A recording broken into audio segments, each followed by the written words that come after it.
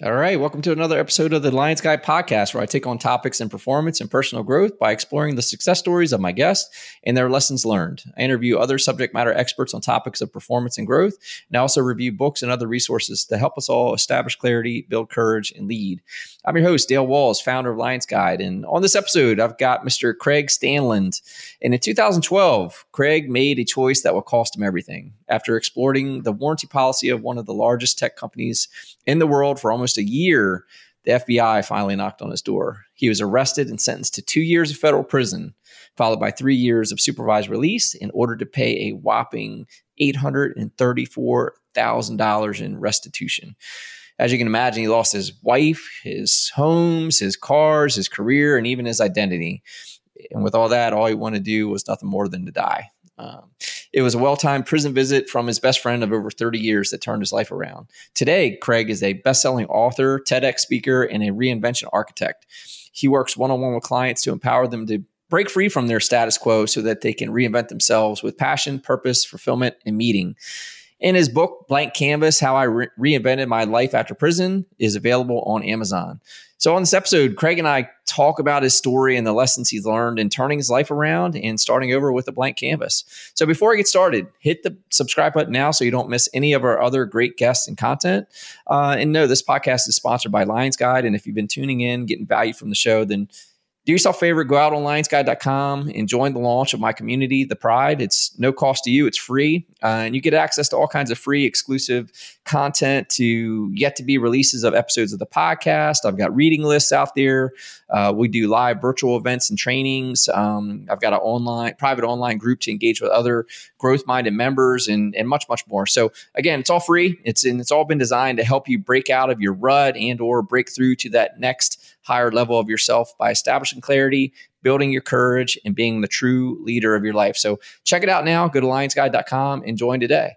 And with that all said, let's start the show.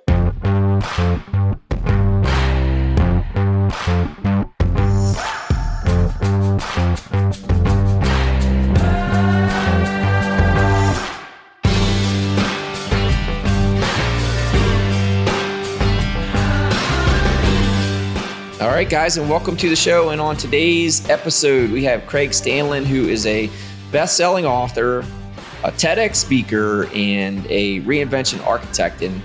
But it's the why Craig is these things that we're going to get into today, because he's got a great story to tell and he's on a great mission. So I'll let you do that part of it as we get into this, Craig. So welcome. Thanks for joining us today. And tell us a little bit about who you are and what you do. Dale, thank you so much for having me on. I'm really excited for this because I know we spoke before this, and I know this is going to be an awesome conversation. So thank you for the intro.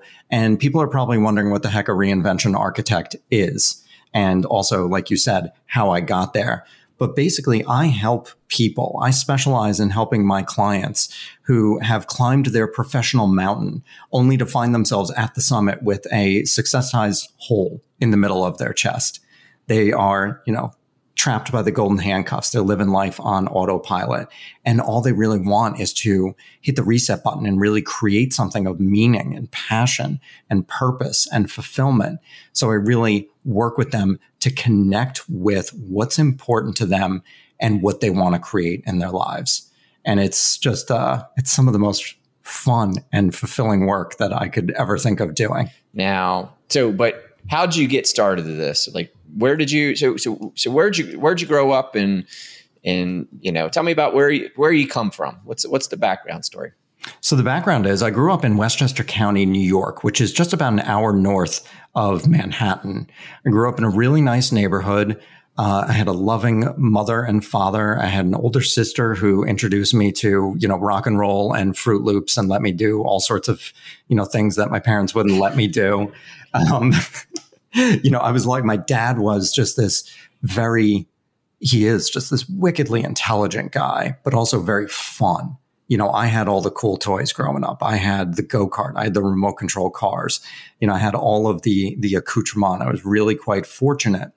And, but I will say there is one thing, and I think this plays into how I ended up doing what I ended up doing. And what I do now is there was a lot of pressure. There's a lot of pressure to perform. I was a bright kid. You know, I was always in the top of the class, but I would bring home, let's say I bring home a test, it's got a 97 on it. And my father would look at it and he wouldn't say, good job. He would say, why'd you miss those? Why didn't you get 100? You know, where those 3 points go. And then he would look at it and he'd go, you know the answer to this. You know these. I know you know these. You made a careless, stupid mistake. And really what my 8-year-old brain heard was, you're stupid. My father never said that, but that's how I heard it. And then it became this, in a sense, trajectory. And I know we're going to get to it, but it's created this foundation and this trajectory, which ended up, you know, leading me to what I ended up doing. And so I'll fast forward just a little bit. I ended up being a personal trainer. I was a personal trainer because I was a competitive power lifter. I was actually a competitive bench press champion. And everybody was like, you need to train, you need to train. And I finally got into it. And I really loved the work. I loved the work. I loved doing what I was doing. And one of my clients became very friendly with her and her husband. And we're out for drinks one night. And her husband says, you know, how much money do you make? And I told him. And he goes, wow, it's more than I thought. That's really good. How would you like to make 4 times that? And I said, I'm listening. He goes, go meet with a friend of mine. That's all he said. He didn't give me any information, didn't tell me anything else. And so I schedule an appointment with this guy, with the friend. Turns out he's the president of this technology company. And I walk in there. I have no idea what they do. I can barely turn on my own laptop. I not computer literate whatsoever. And I sit down in front of him. And the guy looks at me. He looks like Johnny Cash. He's just wearing all black. He's like 6'2", an intimidating looking guy sitting across from, this big giant oak table. And he says, so Sandy sent you my way. Who are you? What do you do? And I looked at him. I go, Rick? I said, I don't know what you guys do here. I said, there's 2 things you need to know about me, though. I said, number 1, I'm extremely intelligent. Number 2, I'll work my fucking ass off for you. And he just looks at me and he goes, you're hired. And that is how I started my corporate career. I actually left personal training, took a massive pay cut to start at the bottom of this company that was a partner of Cisco Systems. So we were selling all the routers and the switches, security software, all the services that go behind that into a variety of companies. And that's how I started my 13-year career in the corporate world. I hope that gives you a little bit of background to go with. Yeah. And I was kind of curious as you were talking about your father for a minute. Now, what did he do? He is a patent attorney for IBM. He worked with them for 48 years. So he kept the bar pretty high. The standards were high for him. He's, a lawyer, attorney, and, now, and I can relate to that, and I think that's the part, especially as parents, we've got to remember is that our words, like the engagement we have with our kids, like they're formidable, and it's how are you leading them and with what type of tools, which stick are you using, because it's I can relate to that. I think it's something that I have to remind myself. I like to know that everything I say, these kids are soaking it up, and you got to be real careful with what you're doing. Yeah. And I know it wasn't his intention to send that message by no stretch. And I imagine that's how he was raised. And like you said, a pretty high bar. My father's, got a wickedly interesting story. Didn't come from much and ended up, getting his doctorate in mechanical engineering and his law degree and becoming, one of, very like a handful of patent attorneys for IBM. I mean, really at the top of his game. So yeah, there was a high bar to meet. Oh yeah. Yeah. And I think that's good, and then when it's wielded well and now you're in your career. So how did that 13, 14 years go for you, once you got to, selling IT gear? So the first couple of years were a complete learning curve. Like I said, I barely knew how to turn on a computer. And I was so fortunate when I got hired. Somebody else with the same role as myself was also hired maybe 2 days later. And we were going to be supporting these 2 account managers. And we were going to basically get, assigned to one of them. I got assigned to the best guy. I got assigned to the number one guy, the number one sales guy in the company, who was so gregarious with, everything that he taught me. He was generous with his finances. I mean, just really helped mold me into the salesperson I ended up becoming. So the first 3-4 years was just that learning curve. And this actually is very important. Because I started at the bottom, I learned how every single thing in that company and our partner company, I learned how every single thing worked. I knew how every single component worked down to the smallest detail. And when my mentor, when this account manager decided to move on to a different opportunity, there was only one person who was ready to take over all of those big accounts. And so I was promoted and given all of the accounts in one day.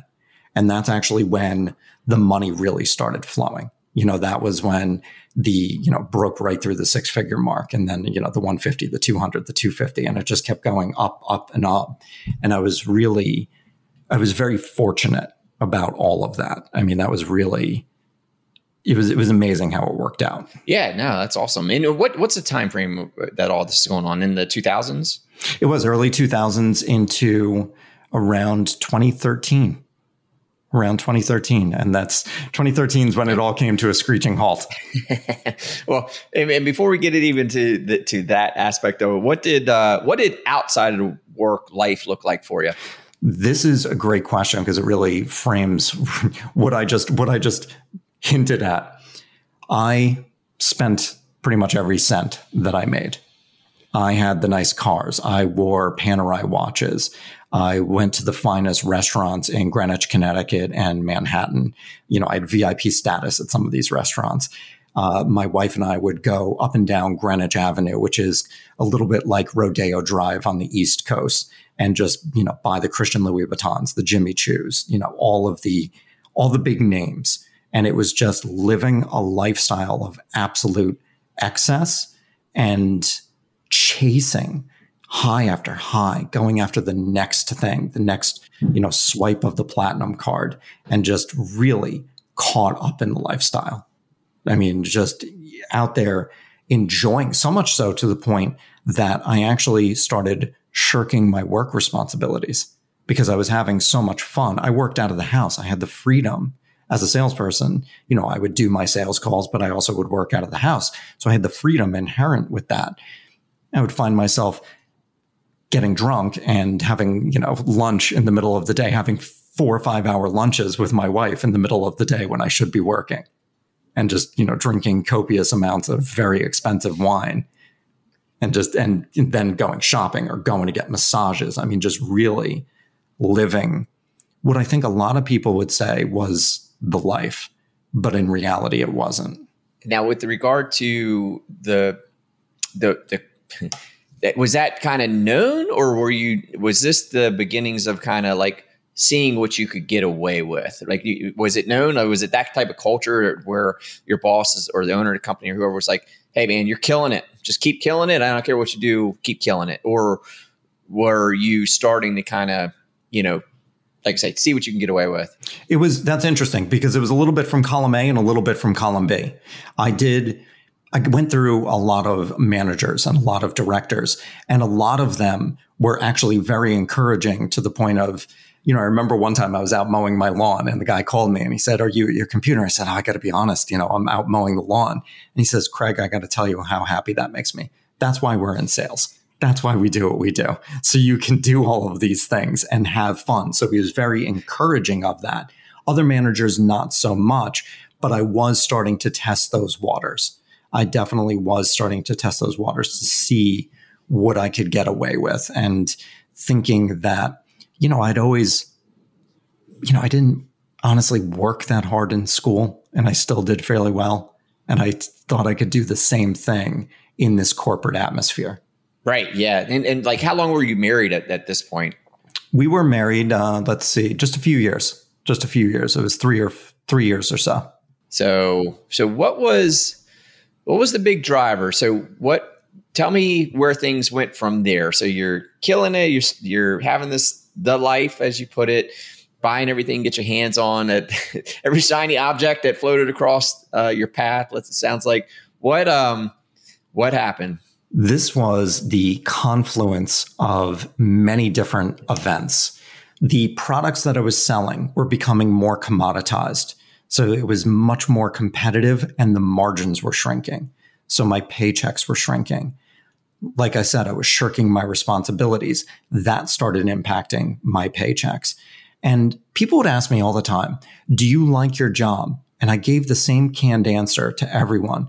I don't like my job at all. I like what my job affords me. And I loved that lifestyle.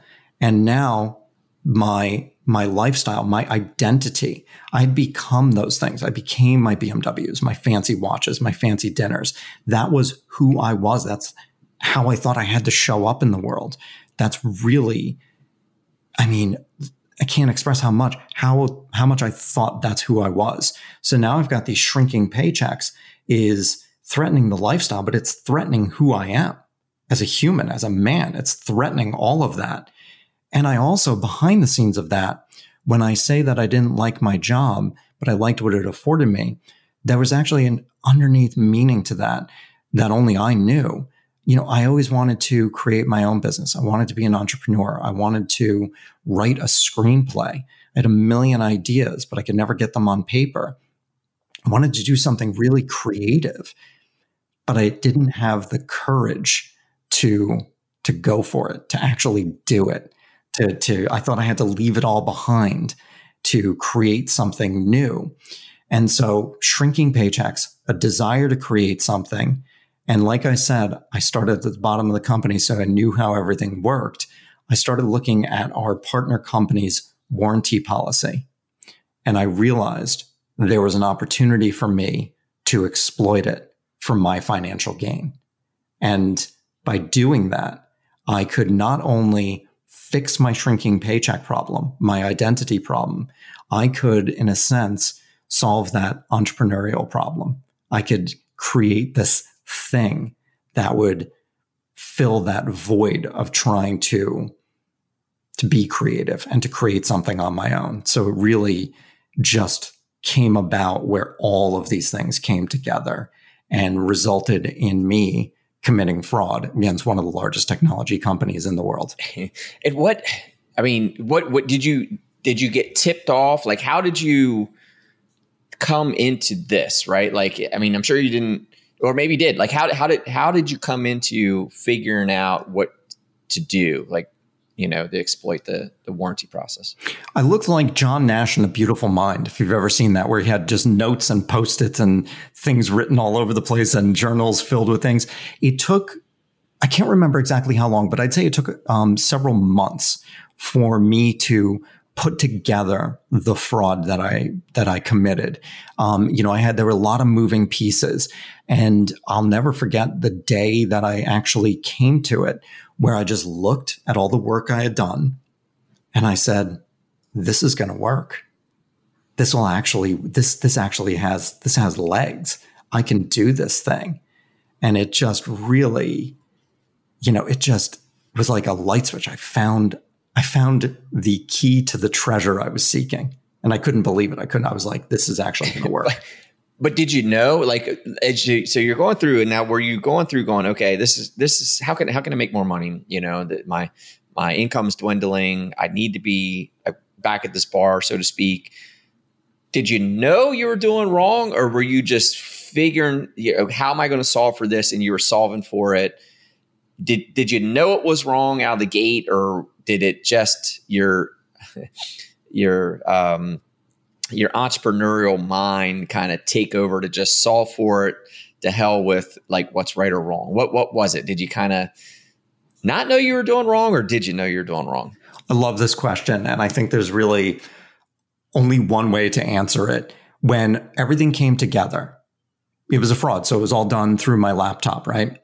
When everything came together and I decided to initiate the fraud, it required hitting the send button. It required hitting the enter button.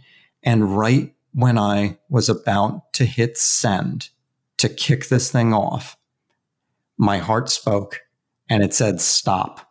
don't do this. This is not the way. And I ignored that voice. I ignored it. And my fraud went on for just about 10 months. And every single time I hit that send button, every single time I hit the mouse button, every single time I did something, that voice said, stop, don't do this. This is not the way. And I just ignored it over and over again. There is something called the fraud triangle. And it basically is need, opportunity, and rationalization. So my need was my shrinking paychecks and the perceived attack on my identity. The opportunity was the warranty policy. And the rationalization came even through the voice saying that of the way I committed my fraud. They would send me something, the technology company would send me something, and I would return something back to them. So I rationalized that it was a one-for-one swap, even though I was lying about why I was receiving that new piece, creating false identities to create that new piece, setting up UPS boxes at various stores to commit the fraud. I mean, so many of those things, but I just fell back on that rationalization of, no, this is an even swap. It's okay. Yeah. So now I got you. So that you were, yeah. So this was full bore. Yeah. So you're creating, like I said, false identities. You're manipulating the system to make this happen. I absolutely was. And it started with, just one piece of equipment. And then I realized that this could work and it could scale. So then I started, went to 2 pieces of equipment, 3 pieces of equipment, 4 pieces of equipment, and just started growing it to this crazy level. And there were so many balls being juggled. There was so many things up in the air, and it was exhausting. Yeah. I mean, even as I was hearing you first explain it, like I'm creating identities, sounds like placing orders, going to, fake made up not made up PO boxes, but UPS store, man. Yeah, that's deep. That's sophisticated. But who else, like, did anyone know you were doing this? Nobody. My wife knew I was doing, now ex-wife, she knew I was doing something, but I did not provide details. I didn't go into the exact routine and process that I was following. Just gave her just tiny little tidbits, and nobody knew what I was doing. And to your point, I want to say when I was arrested, the FBI agent asked, and I think they do this with everybody, but they want to make sure there's no co-conspirators. And they said, who else was involved? And I said, no one. And they said, who else was involved? There's no way that one human being could perpetuate what you perpetuated. There's a team of people behind this. And they were like, we have to think that there's about 30 people behind this. I had to convince them it was just me. Yeah. And that again speaks to the sophistication, because it sounds like you really architected something that was deep, So yeah, it sounds like you were juggling and but you built a system basically. Like that's why I use that entrepreneurial, and I think you said it first, but I wanted to echo it back because it was this entrepreneurial mind of yours and your intelligence kind of took over and built a system, to print money, so to speak. I love the way that you just said that. That's exactly what it was. It was creating a system, which is really interesting because after I was arrested, after the FBI was going through all my files, the agent that said we think there might be like 30 people behind this came up to me later and actually said, he goes, I want to thank you for the meticulous records you keep. You made my job so easy. Because never before have I seen somebody keep such meticulous records. Right. Yeah. I mean, funny, not funny, right? Like, which is an interesting compliment to get. Right. Yeah. No, 100%. So you get this. So what happened? Like the day it hit the fan, like what went down? What was that day? What happened? What transpired? What was going through your head? It was October 1st, 2013. And I had started at a new company. One of our biggest competitors wooed me away with a really aggressive pay package. So I'm 2 weeks into a new job and I'm no longer working out of the house. So I drive from our home in Connecticut to my office in Manhattan.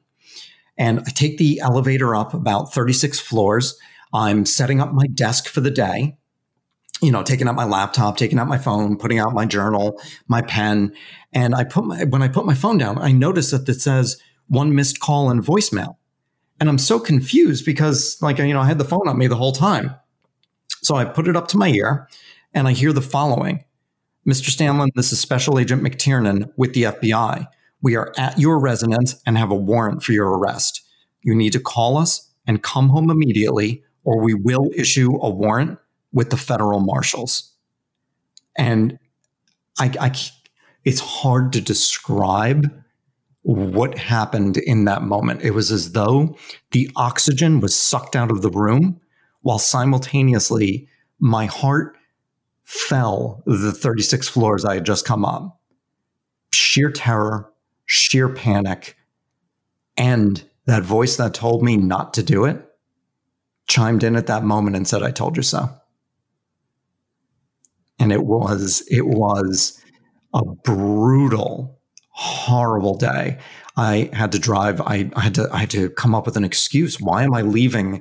I'm the new guy. I don't even know everybody's name yet. I have to leave the office that I literally just walked in. I feel like there's a neon sign pointing FBI Most Wanted, just following me everywhere. I feel like everybody in the office heard that voicemail, like it was broadcast over the PA system. And I go and I get my car and I take about an hour drive up to Connecticut, calling my wife to see what's happening. And she just answers the phone after 7 excruciatingly long rings and just says, Craig, what's happening? And I couldn't even answer her. I'm trying to get details. I'm calling my father to let him know the FBI is at my house. I don't have a defense attorney because I hadn't planned for any of this. And so I called my real estate attorney, who actually had a white collar defense attorney who worked out of their office. So I was able to secure representation. And when I get home, I enter the gates of our community and I take the right-hand turn down the hill and it just comes into view. There are probably about 15 vehicles parked there, cop cars, undercover cars. They look like something that was like a SWAT truck, and just agents wearing those blue jackets with the yellow letters, just all standing around. And they saw my car, they knew what I drove, and they all just pointed and they guided me into this parking spot and controlled my movements as I opened up the door and I got out of the car. And they just asked me to identify myself. They turned me around, they frisked me, they turned me back around and said, you are under arrest. And it was just one of the most horrifying and surreal days of my life. I mean, I can only imagine. I mean, just the pit of, I don't know, the emotional pit. Because I imagine there's got to be so much there: the regret, the remorse, the fear, the uncertainty. I mean, were your neighbors out there, watching the whole scene as well and all that kind of jazz? When the agent turned me around to put handcuffs on me, and I asked him, I was like, please don't put handcuffs on me. I said, look at me. I'm not a threat. I'm not a large guy. I'm 5'4", 130 pounds. And he said, it's procedure. And right when he started putting them around, I looked up to see my neighbor, Carl, peeking through his curtains. And when we made eye contact, Carl was probably in his 60s, but he acted like a 6-year-old who was caught and jumped out of view and closed the curtain quickly. And it's just one of those surreal moments that added to the weight of what was happening.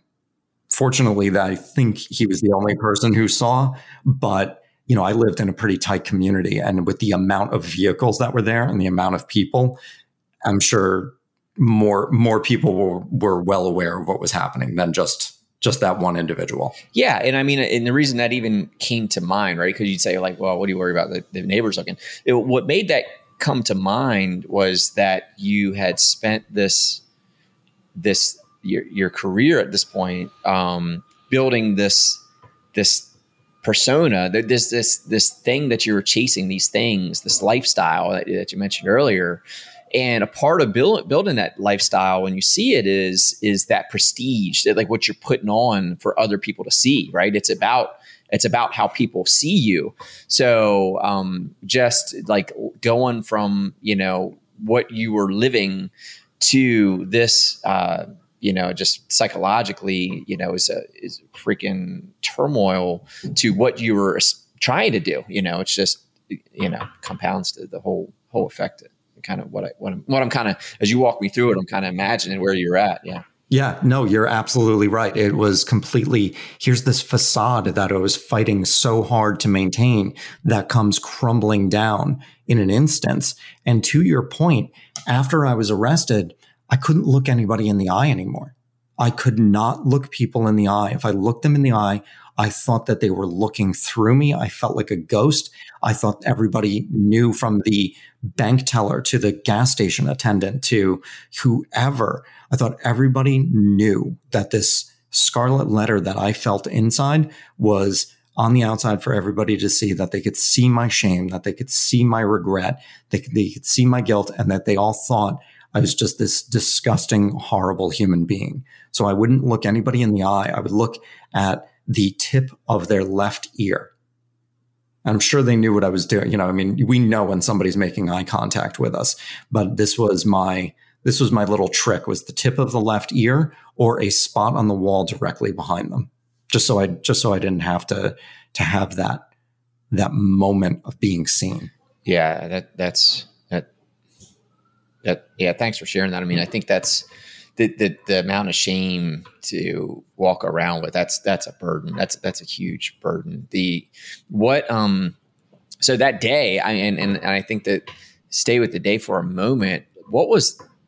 How helpless did you feel with going through that? Like, what were you feeling to, like, I don't know, like, were you feeling like you could do anything? I'd imagine you were just in a helpless situation. That, I imagine they probably didn't want to let you speak. What was that aspect of it? The helplessness. That's the perfect word. You nailed it. It's helplessness. It is sheer, utter helplessness, that my life was no longer my own. It belonged to these people. It belonged to people that I hadn't even met yet. I knew that it was going to be the judge and the lawyers and, just this team of people behind the scenes that made all of this happen. And it was, not only was it the mental helplessness, having my arms behind my back handcuffed, it was physical helplessness. And it just exacerbated everything. And I was thrown into a river, and I had zero control of where that river was going. That's what it felt like. It was just, and I was drowning along the way. But that helplessness is absolutely, that's the key word. Just powerless, helpless, and through all of that, terrified. Right. Just sheer terror. So where did things go from there? And obviously you've got your wife, you've got your family, you've got your friends. Like, where did things go from here with what you were going through, and then how it was impacting those around you and those that you cared about? So I think this is super interesting because it made me realize at the time that it was the equivalent of having a still pond and dropping a boulder in the middle of it, and those ripples going out and impacting so many areas of my life, my wife, my family, my friends, my new employer, just that ripple effect. And the day of the arrest, I knew that the boulder had dropped in, but I didn't realize how far those ripples were actually going to reach. So I wasn't able to speak to my wife they didn't let me go in the house. They stopped me before I even got in the house, and they kept us away from each other. So I was not able to see her. I was not able to make any phone calls at the time. Put in the car, and I was brought to a courthouse where my arraignment took place. And it was then this was interesting. I was sitting in the juror's box in the courtroom when I heard the door open, and I looked and I saw my wife for the first time.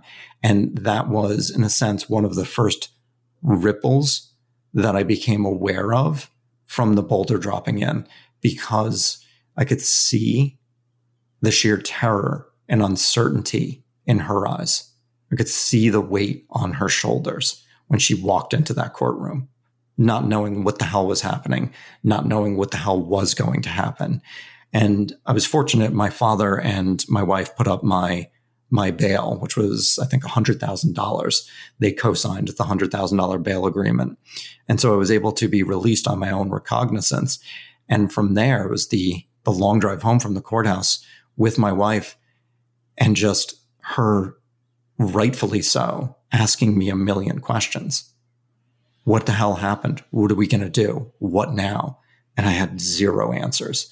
And she, like I had said earlier, she knew I was doing something, but I never gave her details. But I would always say, when she would ask, is what you're doing okay? And I'd say, it's fine. It's fine. I would just get pissed off and I would blow it off. And she was just yelling, I thought you said it was okay. You lied to me. And the betrayal in her eyes. So we get home and it's just all of these questions. But now I haven't spoken to my father in ages. So I have to call him and I have to explain that I was arrested and charged with 1 count of mail fraud. And at the time in the arraignment, they said that it would be up to a $250,000 fine and up to 20 years in prison. So I had no idea how the court system works, but I heard 20 years and literally thought my life was over. And then I had to make all the phone calls, and those ripples just kept going out. I had to call my mom. I had to call my aunt. I had to call my father-in-law. I called my new employer, who refused to accept my resignation because I didn't tell him exactly what happened. I just said, thank you for the opportunity, but something has occurred and I need to resign. And he refused to accept it. And it was just moment after moment. And one way that I like to put it is the bottom fell out, and I was falling and I could not see a bottom anywhere. It was just falling into the abyss. It was falling into infinity. And just each of those little steps was just a further drop to that bottom. All the while, the shame was just increasing. Who hung in there for you? Right. So it sounds like maybe your mother and father, you mentioned stepfather. So it sounds like maybe they were split. You mentioned your father, you hadn't talked to him ages. The employer, not accepting your resignation. Like who obviously on this initial kind of event fallout, you had some supporters come through. Who'd you keep? Who'd you lose? The day of, everybody was a support structure. Everybody was a support structure. As the process started going deeper and deeper, that's when people started falling off. And I was fortunate that not a lot of people fell off. My employer, so when I was arrested, the government was actually in a shutdown. So the FBI was very gleeful in telling me that everybody who came to arrest me that day was doing it for no pay. So that's important to say, because everything was shut down. The FBI press office was also shut down. So there was no news. It didn't hit the news until 2 weeks later. And then it hit the news and it blew up. It blew up on Google. And that's when my employer found out what happened. And he couldn't have been more kind and more gentle and more professional and looking out for the company in the way that he accepted my resignation. I was really impressed by him. And my father-in-law was still supporting me at the time, but it was getting less and less. My wife was supportive, but also I could feel pulling back. I had this sense that we were over, that we were done. My friends were fantastic. It really wasn't until I ended up going to prison that I ended up losing a couple of friends over it. And now I realize what an amazing filter this was, if you really think about it, to be able to, filter these people out of my life. Is that if you really can't be here during this, then you're not really my friend. And then counter to that, a couple of people who were acquaintances stepped up and came to visit me in prison out of the blue. And I mean, just, it's interesting how people handle something of this magnitude. So I love that question. Thank you. Hey guys, Dale here, and I wanted to take a quick break to invite you to join the launch of the Lions Guide community called The Pride. You see, whether it was at work dealing with the demands of the day or maintaining the demands of my life at home, I always seemed to feel like my struggles were unique. Like somehow I was the only one struggling to find joy amidst all the weight that I felt I was carrying each day. And what I've come to realize is that we all have our struggles that we're up against, and it's pretty demanding.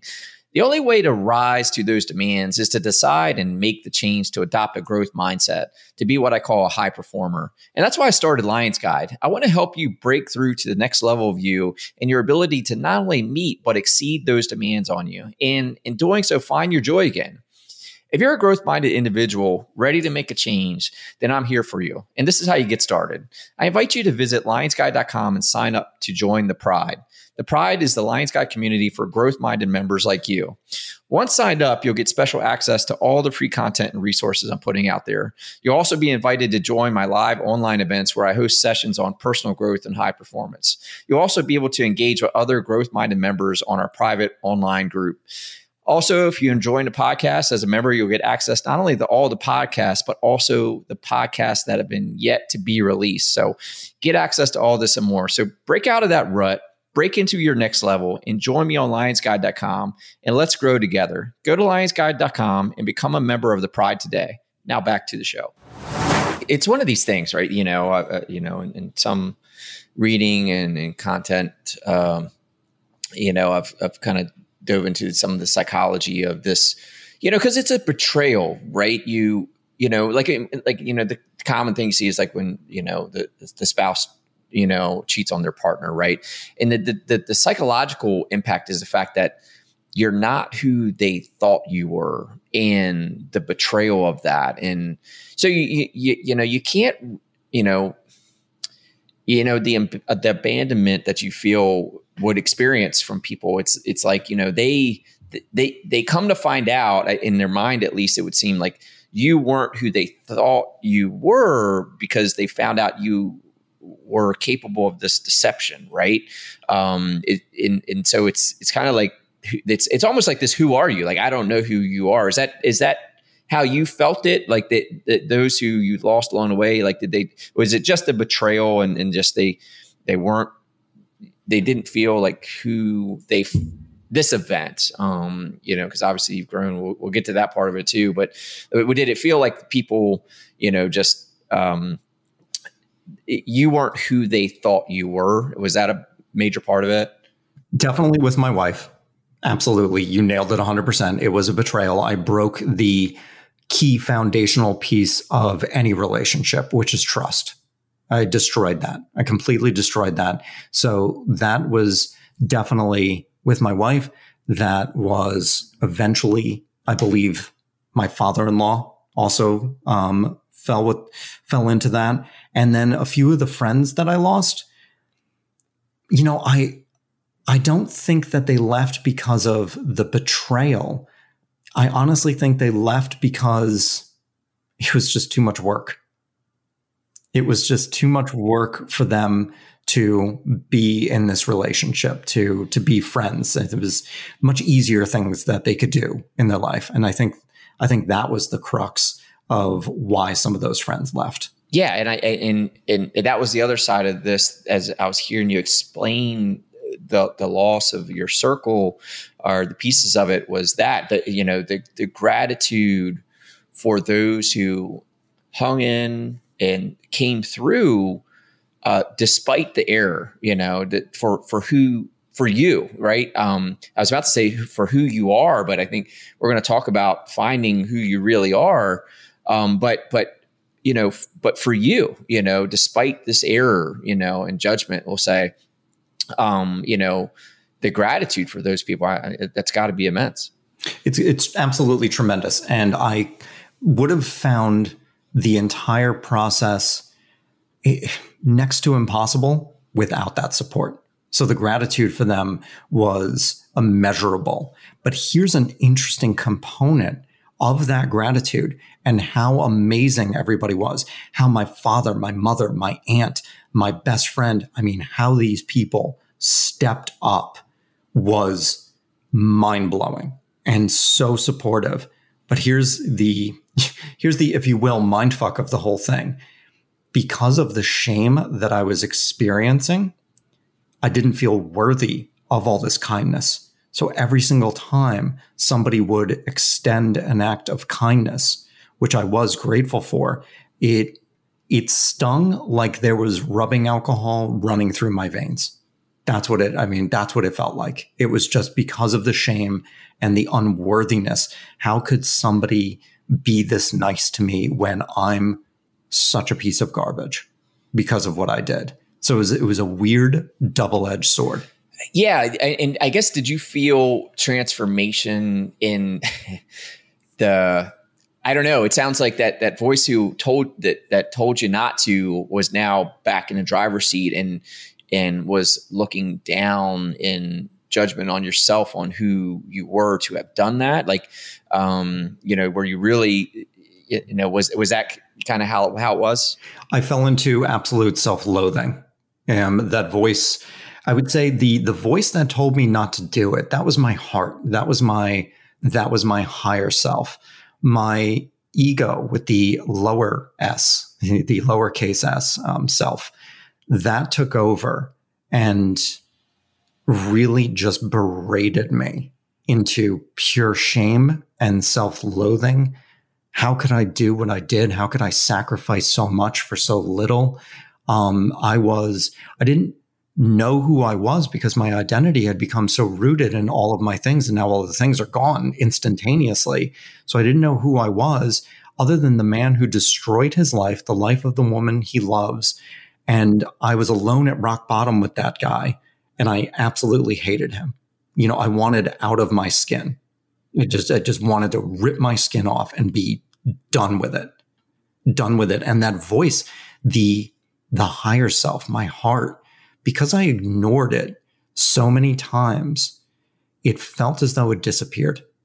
It felt as if it was completely gone. And I now know that voice is always with us. But because the other voice was so loud that I was such a piece of garbage, I couldn't hear it. And I have to tell you, the emptiness that ensues without that higher self voice just exacerbated the shame, just made it even worse. I felt so hollow and empty inside. I felt like I was walking on, twig legs, like bird bones in my body. It was just such a horrible vacuum of an existence. Yeah. Because that betrayal we talked about, I guess you're really living that within yourself. You betrayed yourself, your potential. So that was the you versus you in your head. It seems like that you were loathing over. That you betrayed your potential. Your higher self, who you could have been. In a way. Absolutely. It was, and in the beginning, it wasn't even a battle. It was just a one-sided fight. It was just the pure self-loathing just driving me to the point of, I think this will summarize in a sense of how bad that voice got. I started meditating in prison. Always said I wanted to before I went to prison. But I started meditating, and one time during my meditation, this short film of what it would look like to blow my brains out popped into my brain. And, I blew it off. I thought that was really weird. But then the video played again. I blew it off again. I was like, no, obviously I don't want to think about that. And it played again, and it played again. And next thing you know, it was on a perpetual loop every second of every day for 4 months straight. And it's maddening. to live in that world, because the video was so real and so graphic and raw that I could actually, towards the end of those 4 months, I could feel everything as if it was happening in real time. It was no longer happening in my brain. It actually had physical sensations with it. And it's how deep into my neural pathways this video had dug itself. Yeah, this infection of the mind. So you're in the depths of hell. Where do we go from here? In the depths of hell, I would, towards the end of that 4 months of that video playing on perpetual loop, I would go to sleep. We were counted in prison a couple times a day to make sure that nobody had escaped, and there was a 10 p.m. count. So I used to just wait for that 10 p.m. count, because I would go to sleep after we were counted, and it was the worst and best part of my day. Because it was the worst, because after I was counted, I would climb into my bunk and rest my head on the pillow.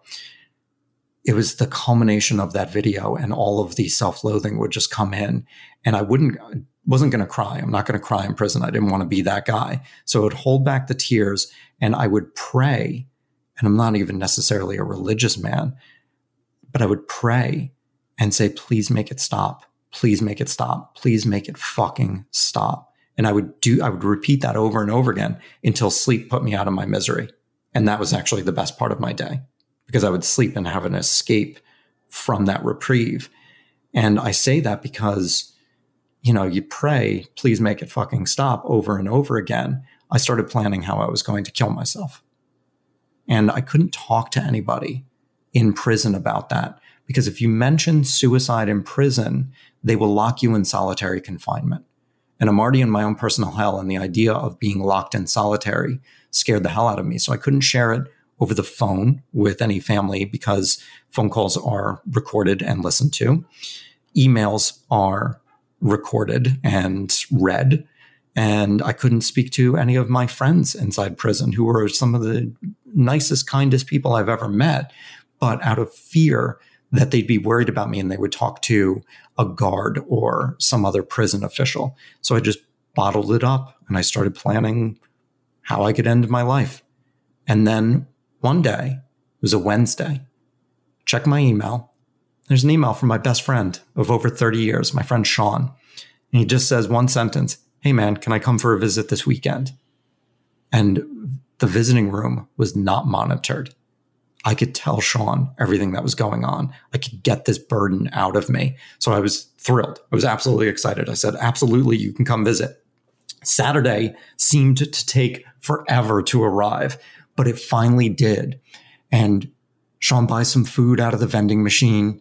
We sit down, and Dale, I can't tell you, like the elation that I felt that I was going to be able to get this up and out of me and share it in a safe place with my friend Sean.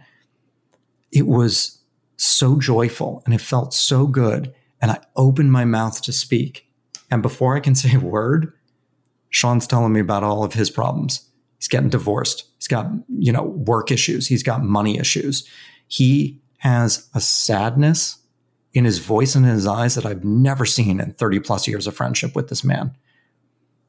And it was at that moment that I realized that I had value and that I had worth, and that I had value and worth outside of the things that I had believed made me worthy.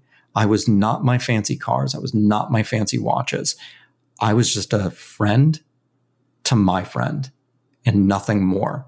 And that is actually the moment that my transformation began. And how did it go from there? So now did you get the relief? Did you guys share where you were, or did you, just be there for him at that point? I was just there for him because I had this. I don't even think he now knows the magnitude of his visit. But at the time, I don't think he could have seen what was happening inside of me. But when I realized that I had that value and that worth, and that I didn't want to die, I just didn't want to feel like that anymore. When I realized all of these things, I didn't have to tell him anything. That was relief alone. I never ended up telling him until I shared the chapter in my book that goes into all the detail of this, just to make sure he was okay, that it was going to be put out in the world the way that it was presented. That's the first time he found out about it. We talked about him. I held space for him. I listened to him. Then it got into the fun stuff that, two guys who've known each other for 30 plus years, what's Rob up to? What's Chris up to? What's Jay getting into? Talking about all the fun things. I'm telling him about the silly things that can only happen in prison. Like, it just totally transformed. And what I think is interesting is, I would go to sleep praying that it would stop. And when I woke up in the morning, this is before Sean's visit, when I woke up in the morning, every single morning, I was disappointed to see the light of a new day. And after Sean's visit, I didn't pray. And when I woke up the next morning, I wasn't all rainbows and sunshines and unicorn, but I wasn't disappointed at the light of a new day. And even that gave me hope to then rebuild and reinvent my life. That's amazing. And I mean, I can't honor you enough for kind of sharing this. And that, from there, how did you start building? Like, where did you take it from prison? When did you get out? What transpired? Now you're starting to turn the corner and start to climb. It sounds like. Where did you go from here? There were a couple of really pivotal moments for me inside prison. Number one, and I think this is really important, is that I was sitting in the prison library and I was journaling. I'd started journaling. There were 3 practices I started in prison that I still do to this day, and I rarely miss a day. I mean, 7 years later, I've missed a handful of days for these 3 practices: meditation, gratitude, and journaling. So I was journaling in prison, and I was really doing a lot of woe is me, and I was wishing things were different. I was wishing that I was home with my wife and my dog and my cat, but she had already told me that she was leaving me. So that was, an impossibility. I wish I didn't make the choices I made. I wish I wasn't in prison. I wish I wasn't financially ruined. I wish I wasn't a convicted felon. And I was wishing, and my intuition took over. And I just started writing. I accept that I'm a federally convicted felon. I accept that I made the choices that I made. I accept that I'm financially ruined. Everything that I was wishing that it was different, I went through and I accepted it. And it hurt like hell to do that. I mean, it stung because I was admitting things that were really crappy. But when I was done, I'm sitting inside prison and I felt something amazing. I felt freedom because I was no longer trapped in the past, wishing for things to be different when they cannot be anything other than they are, which was impacting my ability to see my future. So practicing acceptance was my first step. I still didn't know what the hell I was doing, but I had a baseline. And then another pivotal moment inside prison was when this is going to sound weird for anybody who maybe doesn't know how our federal prison system works. I knew I had a 2-year sentence, but I didn't know when I was actually leaving, because you leave prison to go to a halfway house, to kind of like assimilate back into the real world. There's no set date when you leave prison to go to the halfway house. It's dependent on so many different factors. So it's up in the air. But I knew that my time was coming. I knew that it was coming. And eventually my name went on the board that I'd be leaving prison to go to the halfway house. And it was such a moment of great excitement. But this meant that I had to go back into the real world. I had no job. I was getting divorced. I was financially ruined. I didn't have, I had family who were amazing, but I didn't have a home. I thought I was going to be homeless. All of the pressures of the real world were coming in, and I was scared. And my mentor, Ed, saw my name on the board and he approached me, and we start walking down the hallway, and he says, Craig, how you feeling? You're going to get out of here. How great is that? And I told him, I said, Ed, getting divorced, no money, no home, no job. Who's going to hire a felon? I'm really, I'm scared. And he put his arm around me, which was really nice because there's not a lot of touch in prison, something that I learned very much to miss. And Ed was probably 20 years older than me. So it was a little bit of a fatherly feel to it. And he put his arm around my shoulder. He looked me in the eye and he said, Craig, you have a blank canvas. You can paint whatever picture you want. And he reframed my entire life in that moment. So those were 2 very pivotal moments for me to transform. And that just led me into a massive amount of introspection. And a lot of that introspection was done in the production of my book, and just really getting to the most raw and real version of the story so that I could not only help myself, but I could help somebody else. And that was a several year journey just within. And in the interim, I was, after I got out of prison, went to the halfway house, I was working at the front desk at a gym, making $12 an hour. I used to make more in a month than I was going to make in an entire year, but I had a job, and it allowed me to, because it wasn't mentally taxing. It didn't eat up a lot of mental bandwidth. I was able to focus for about 3.5 years just on me, and just really getting to the crux of why I made that choice, what was missing. And really from there, that was really building my foundation in which the rest of my life is and was built on. Yeah. And you use the word acceptance a lot. And I was curious if you have a reason or your thoughts around acceptance versus forgiveness. You didn't use forgiveness as a word, like forgave yourself. You said you kind of accepted what you'd done. What are your thoughts on that? This is also very interesting, because acceptance was that first step. It was the giving myself a baseline.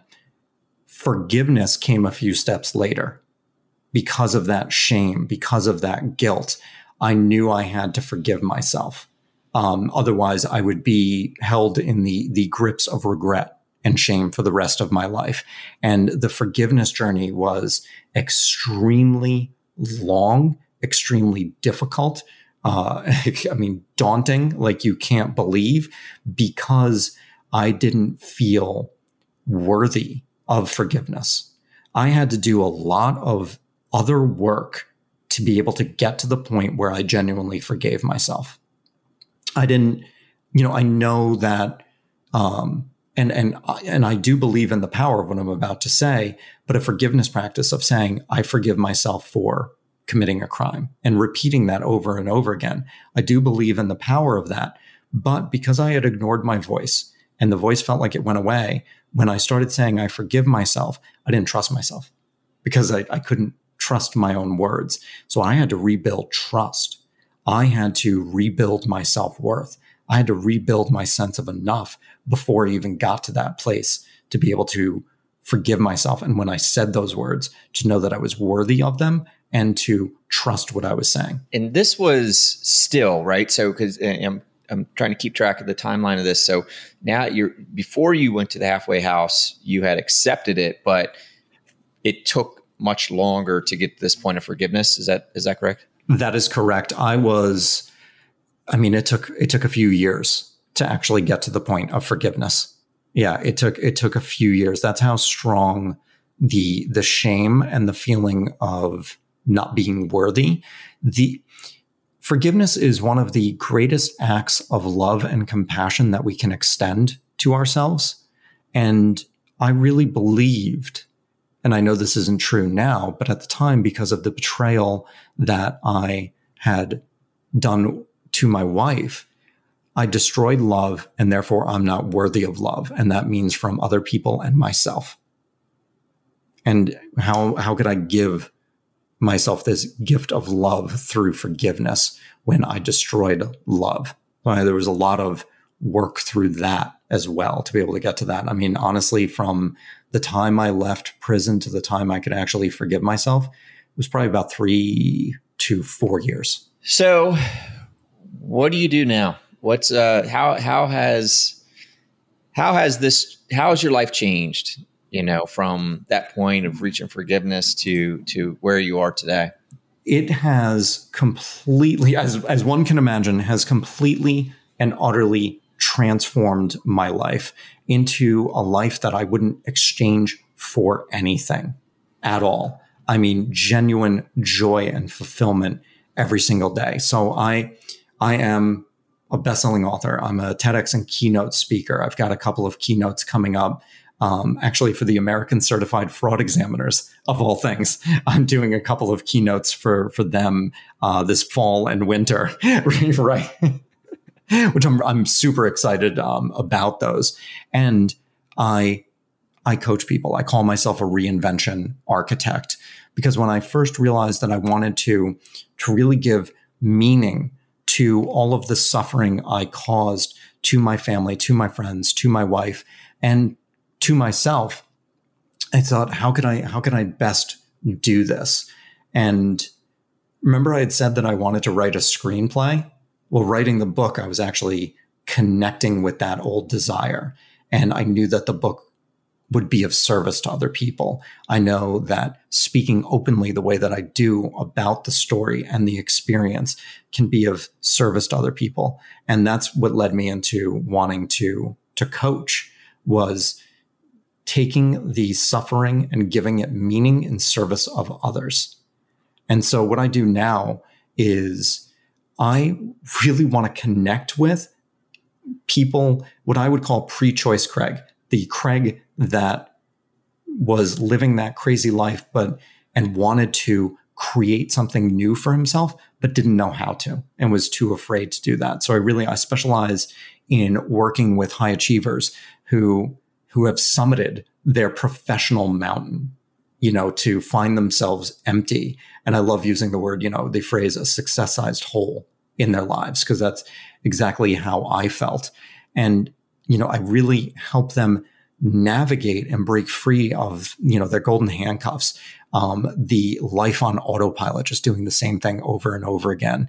And we hit the reset button so that they can fill that success-sized hole. But this is the most critical component, without giving up everything that they fought so hard to build. Because that's such a common misconception that if I am to reinvent myself, if I'm going to reset my life, that I have to give up everything that I fought so hard to build. And that is completely false. It's a belief that I fell into that was a contributing factor to my choice to commit that fraud. Yeah, no, it's the fear of loss that we face, right? We don't know it to be true, but it's the fear that we have that we're going to lose something of value by making a change or making a decision, and it's something that takes the courage to face and overcome. Who is your clients today? Who are you serving? When do your clients come to you? What are they up against? How are you helping them? They are majority. Well, it's interesting. I have a bunch in the corporate world. I've got a musician, I've got photographers, people through a lot of different things, but really they're folks that they climbed the mountain they were told they should. And now they want to climb the mountain that they really want to climb. And so they come to me when they realize that they've reached this inflection point where success and the things and the status just aren't cutting it. And they really want to, most of my clients are kind of at about the midlife point or so. And for the second half of their lives, so the second act of their lives, they really want to connect with leaving a legacy. They want to create something of meaning. They want to have that sense of fulfillment and joy. And they don't want to wait until retirement, where, when I retire, I can do X, Y, and Z. They want to have that joy and fulfillment now. And that's when they come to me. And we just get, and I know this is one of your favorite words, and I love you for it, clarity. Just getting that clarity. It's like, what do you want to build in your life? How do you want to feel every day? No, and I appreciate it. And that's like amongst my clients as well. Like, when I kind of query them and their favorite part of the experience, they always come back to clarity. It's like, it's shining the light on your future, and maybe shining the light on, I'll say, this darkness that you put yourself in by, the shadows of I think what you said as far as like what they were told to be and go obtain, like this mountain that you went and captured it, because that's what society or ego or egos of those around you told you or showed you that you were to get.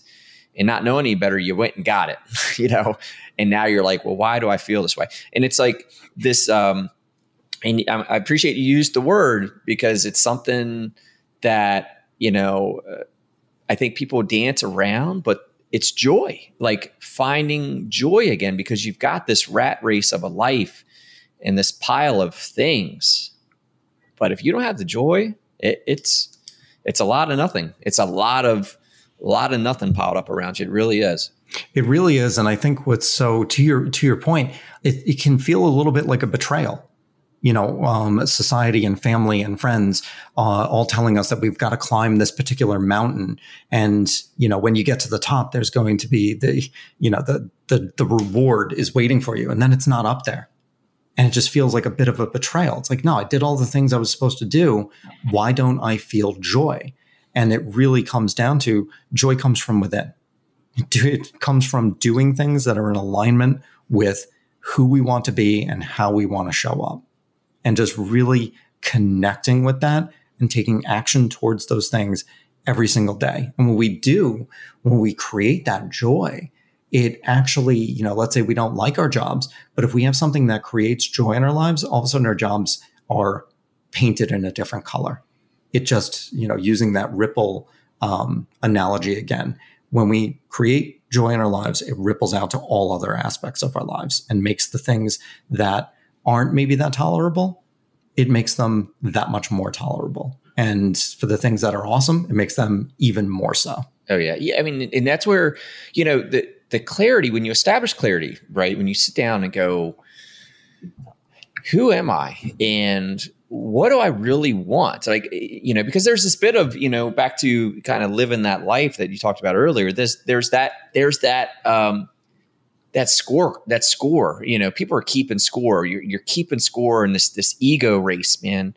And it's wild to watch. But if you kind of get this clarity of what do you really want, not what you think you want because you think you should have it because that's what these other folks around you or whatever the case may be in the circle or your influence are after. So you're chasing it too. You're not being a leader, you're going with the flow, but you start to realize what you're congruent with and what you're not congruent with. And from there, it's another key thing I think that you mentioned earlier, I think is important is once you establish that clarity, right? You're kind of hitting this rat race and you're kind of going, man, why do I not feel the joy? Why do I have all this, but I don't feel good about it? And you truly have the courage to start getting that clarity, to find that courage or find that congruence. I realize that you're not living congruently with who you are. Now, the second round is, do you have the courage to do something about it? Right? Do you have the courage to start living with who you want to be and how you want to feel? Or are you still going to continue to succumb to that score that you're trying to keep with ego of yourself and others? Does that make sense? It makes complete sense. And both of those things, the clarity and the decision to do something about it, takes a massive amount of courage to get very clear on what you want.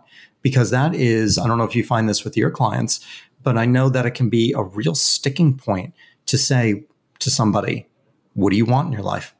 What really matters to you?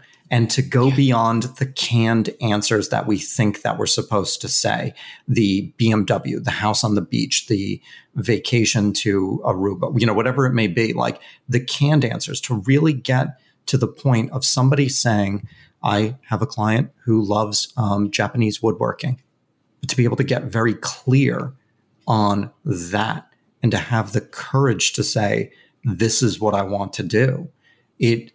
That's, like you said, shining a light on it when you get really clear, because it's such a weighty question. What do you want in your life? To not be able to answer that. We don't like uncertainty. We don't like being afraid. And that question can inspire a lot of those feelings. So it takes a level of courage and deftness to be able to maneuver that to get to that clarity. And then, like you said, to be able to then take action on it. That is a huge thing, to let go of that comparison. Mark Twain, comparison is the death of joy. It really is, to put the scorecard away and to create a new scorecard. And maybe you're the only one on it, and that's what matters. But that takes a lot of courage and takes a lot of maneuvering to get to that point. Yeah. And I think, and this is not a political show, and I know you don't want to talk about politics, but I'm going to speak on something that I just observe about our society today, because I love that quote. And actually, I hadn't heard that before.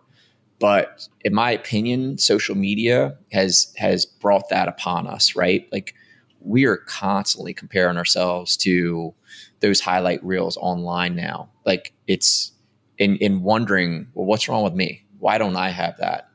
Why does everyone else not have problems that I have? And it's nonsense, and so comparison steals the joy 100%. I think a lot of people are starving for joy for all the wrong reasons. And they're in this trap where they're seeing this, and it's just this perpetual loop, downward spiral of what's wrong with me when everyone else has got it so well, because they're comparing themselves to some fiction in a way, or at least not authenticity. Like, half truths is probably a better way to put it, right? Yeah, some of those things, those highlights we're seeing online are true, but they're only half the story. And the other half the story you're not seeing is that same struggle that you're feeling, within, because we all have them, right? Life is a struggle, man. Everyone's looking like, when I get here, it's going to be easy. Nope, it's never going to be easy, man. So let's get your head right. Life's a struggle. But you find, I appreciate you saying it, like the fulfillment in, the way you rise to that struggle and overcome it and keep climbing, And I think there's a couple things I'd love to touch on there. Is with social media, what we end up doing is comparing our insides to somebody else's outsides. We have, like you said, no idea what the other half of the story is. No idea. The beautiful stage shot that we see behind the camera could be an absolute disaster. It could be a closet-sized apartment in New York City, but this person made one corner of it look fantastic and almost give it the scale, like it looks like it's a giant palatial place, but it is a 400 square foot closet in New York City that is, maybe has a cockroach in the corner. We don't see those things. We don't know the inner turmoil that somebody may be feeling to keep the pressure of this facade up. We don't know. And, something that a line that I wrote in my book was, society thought Robin Williams was happy. And, we just don't know somebody's internal struggles. We really don't. And I think that's so critical to remember, is to just, what feels good for us, and to really take action on that and letting go of that. I love the word scorecard, because that's it, letting go of that scorecard, because it's so arbitrary. Yeah, like, get a real one. Get a real one on the things that matter to you, right? Not what matters to others, or what's going to keep those friends that aren't really your friends, that they're just the ones that you want to, compare that ego-driven scorecard with, And I think, like, knowing, like, that truth that, as you spoke it, that everyone's struggling and dealing with their stuff, and there's stuff going on behind the scenes. Like, yes, like, know that and give yourself some grace.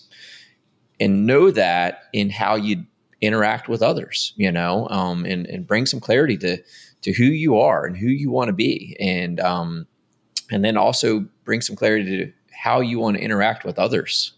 With that known, with that in mind, knowing that the people that you're engaging with have the same struggles, dealing with the same stuff, probably heavier, and even if you act as if that's true, how much more joy we can bring to the world. Just for ourselves and with others. I mean, just think, like, back to your story with, I believe you said his name was Sean, how it felt to be there for him, and feel that value. Like, that's a value that we can all bring, that we're rising to, for, and navigate these struggles and challenges that we're up against, but also big and brave enough to support others in that same battle, and not just go through that selfishly, So I think it's really, you got a great, powerful mindset around this, man. I love it.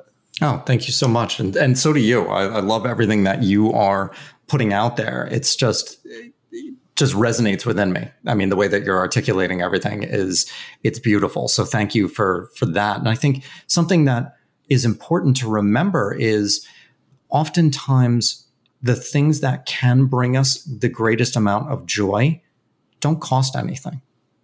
Is to actually stop and be there for a friend. We can say that there's an opportunity cost because there's time spent. But, if we start analyzing that, then that's a whole different set of issues. But to be there for a friend, to just listen to them, taking the time to stop and look at a sunset or a sunrise and just be in awe of nature, going on hikes, going to the beach, all these little things. If, you've got the ability to do them, it doesn't actually cost a tremendous amount of money to do some of the things that bring us the greatest amount of joy. I love writing. I can do it with a pen and paper or my computer. Doesn't matter. But with a pen and paper, that's what, $3? And I can sit and create so much internal joy for myself. And it's not the Lamborghinis. It's not the Rolexes. It's not all of these things. And I have nothing against those things as long as they're not used as a way to define our identity and to support and bolster our ego. Yeah. There's a big difference. Right. No. And, Craig, this has been awesome. How can people find you online, find the book? Who's the audience for the book, and how can people connect with you? So my website's craigstanlin.com. I'm on LinkedIn under Craig Stanlin, Instagram, Craig_Stanlin. And my book is titled Blank Canvas, How I Reinvented My Life After Prison. And it is available on Amazon and Barnes & Noble, published by Lioncrest Publishing. And really, this book is, if I was to sum it up in, let's say, one sentence, it is a guide for anyone who wants to hit the reset button on their life without going to prison. It's always a good idea. Stay out of prison. Yes, it's always a good idea. I highly encourage that. But it is written in memoir format.